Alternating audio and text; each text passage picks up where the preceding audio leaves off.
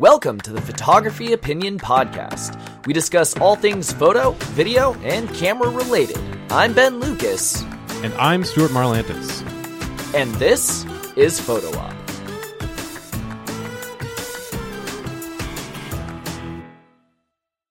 Welcome to the show. Today we are talking about a big question, which is, what resolution do you actually need your photos to be?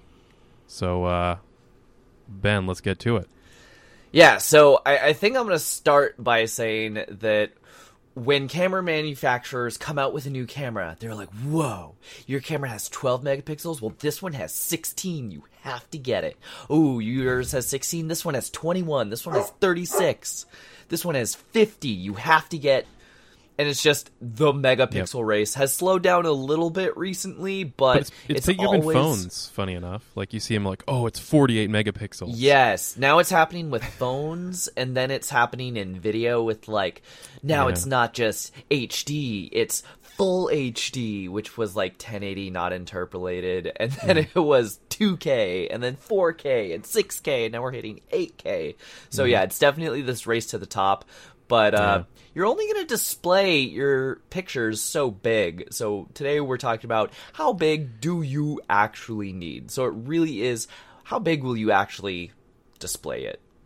Exactly. And there's a few different categories here. So a lot of people, we'll walk you through them, but we're going to be talking about web size, like social media stuff, print, canvas, and up from there. So we'll go through all the categories and walk through what you actually need for your display or print size of choice. Yeah. So if you are doing web size, most is Facebook, right? Most of us use Facebook. Facebook is going to downsample your thing to about 1,000 pixels on either side anyway, which literally any cell phone camera since the beginning of cell phone cameras is nearly big enough for that. Pretty much, yeah. For social media, this is, granted, it's trending up very slowly over time. Like Instagram, I think, started with something like 500 by 500 pixels, and they finally went up to 1,000 by 1,000, or it might be 1080 by 1080. I'm not sure the exact size. I think it's 1080 right now. On Instagram 1080 right by now. 1080. Yeah. So it has trended up a little bit over time, but that's still 1080 by 1080 is tiny. Quite small. Quite small. That's quite small. So for web and social media, definitely look up your platform's like native image size if you want to export images that are exactly fitting for that platform. Look up their native image sizes. For your websites, you should really look at as small as you can get away with. Basically, is my rule of thumb for that. I resized mine to about 1200. That's big enough that it can display full screen, small enough that it hopefully doesn't get stolen for a bunch of uses, and loads pretty quickly on a web page. Yeah, exactly. 1200 is a good rule of thumb, and as we touched on in our How to Build a Photography Website episode, you want to keep your page loading times as low as you can get away with. So try to keep things small. So 1200 is a good kind of multi-use size without getting things too weighty and loading too slowly. If you're only doing stuff for social media or web and you're never actually physically printing it, you don't need megapixels. No. Almost at all. You need 1 megapixel. So the next thing that we're getting into is print. So Here's a pop quiz for you. Do you know the very first Vogue magazine that used a digital camera? Do you know what the megapixel count of that camera was? I do. Go ahead, take a guess. I don't. 3 megapixels. 3 megapixels. Yes. Wow. And that was a full cover 8x10. So the very first one was 3 megapixels, and it looked fine. So here's the thing, folks. If you are shooting and you got that Canon Rebel that's only 18 megapixels, that is still 6 more than my first camera years ago, and 12 megapixels I thought was so much more than I could ever need in a lifetime. Of course, I was wrong back then, but... So don't be discouraged at low megapixels counts. More megapixels doesn't make you a better photographer, and the very first Vogue magazine shot on a digital back was only 3 megapixels. There's a fun fact for you. If you can get a magazine out of 3 megapixels, you can get yes, anything exactly. out of any That's camera. kind of where we're going with this episode. Well, that's certainly inspiring. I feel like that's quite the limitation. So we wrote down a couple of calculations here that we want to walk you through for sizes. So generally labs like to print at 300 DPI. Yes, you'll normally hear that you can't print higher than that, or if you can print higher than that, your eyes generally won't notice higher than that. So we ran a couple of calculations. So my camera is a 5D Mark III. So it shoots at 21 megapixels. So at 300 DPI, you can print at 19 inches, which is pretty sizable. That's probably is a little larger than the smallest wall size I print. But yeah, so the smallest one that I offer to clients is 16 inches. So 19 inches at 300 DPI. If you lower that to what most labs either actually print at or recommend as their minimum, that's usually 150 DPI. 150. When we say DPI, that is dots per inch. That's how dense printing is. Yeah, that's how resolution works in prints. Since they aren't pixels, they're dots of color per inch. Right. So at 150 DPI, that is 38 inches. So that is a wall-sized thing. Yeah. Huge. The next one that we're looking at is the Sony A7 III. Which is my primary camera. Yeah, that is only 3 megapixels more. That is 24 megapixels. 24 megapixels. So it is a very small jump in megapixels, 21 to 24. But now at 300 DPI, you can go up to 20 inches. Or at 150, you can go up to 40 inches.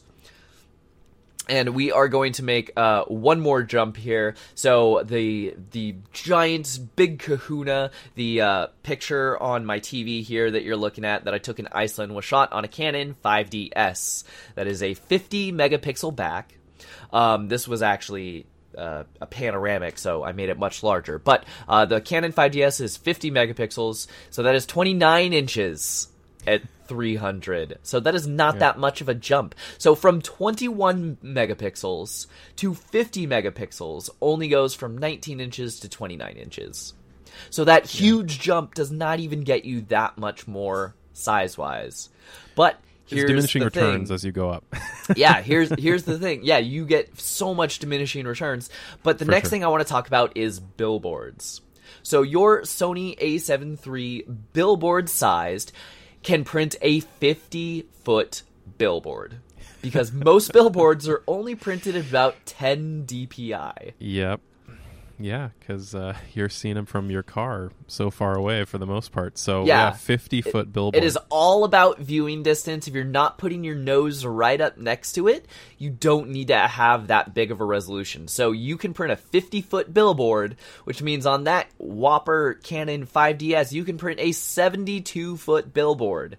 And that is not using upscaling plugins or panoramic to, make your things bigger. So that is just native in camera. Oh, but what if I want to shoot for a 51-foot billboard? Then what do I do? Oh, well, then you're out of luck. That's how that works. Kind of tacking on, you mentioned upscaling plugins. So if I did want to shoot a 51-foot billboard on my Sony A7 III, and I was just out of luck, you might want to consider, to help you out a little bit and give you a little bit of an extra edge for prints, you might want to consider something like the Gigapixel AI plugin from Topaz Labs. This is something that is getting increasingly a lot of attention and a lot of good results.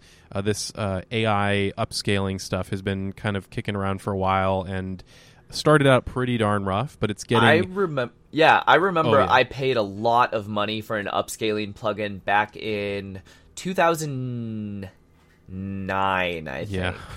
more than a decade ago. Yeah, I paid a lot of money for an upscaling plugin in 2009, and I think I stopped using it by 2012 because Photoshop native upscaling surpassed the ability of my older plugin by then.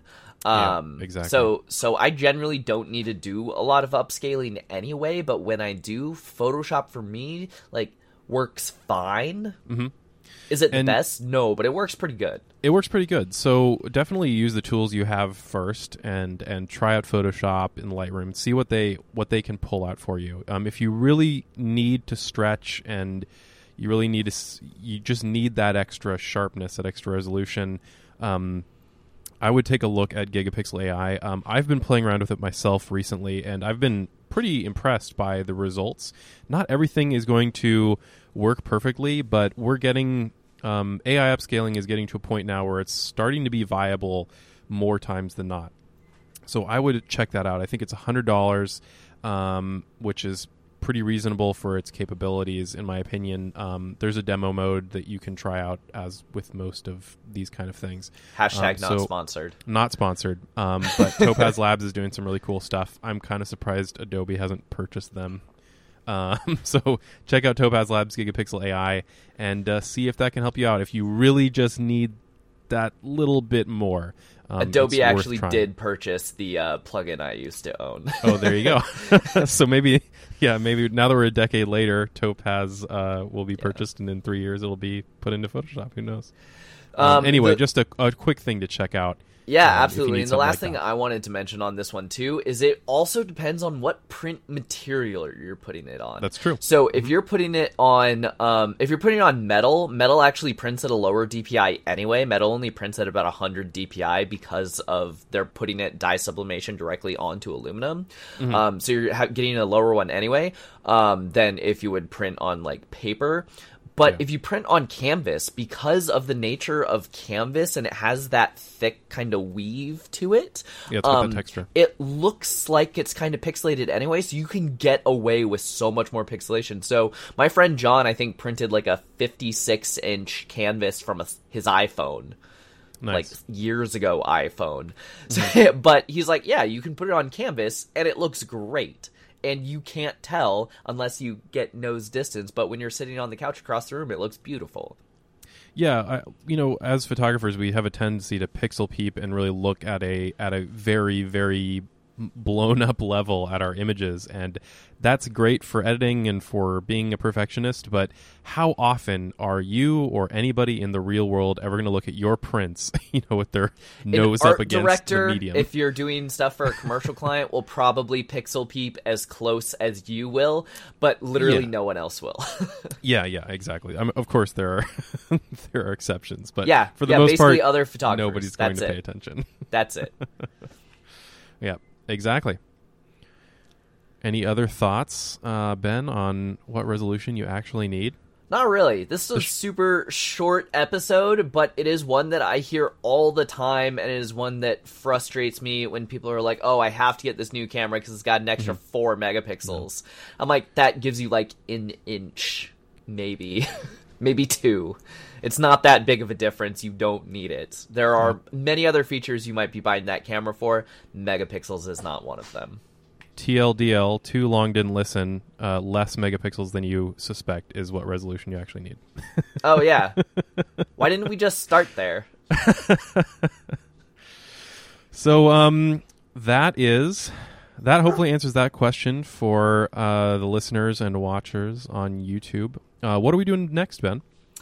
We are doing a very special lightning round Q&A episode. So everyone, thank you so much for sending in questions, whether they were YouTube comments or Facebook comments or emails, which you can email into us, hello@photo-op.show. Thank you so much for everyone who asked questions. There are a couple of questions that if you do not hear your question on that episode, that's because it's such a good in-depth question that we are giving it its own episode, its own shot. But we are going to lightning round through as many of those as we could. That's what's coming up next. There you go. Next episode, answering all or as many of your questions as we can in a special Q&A episode next time.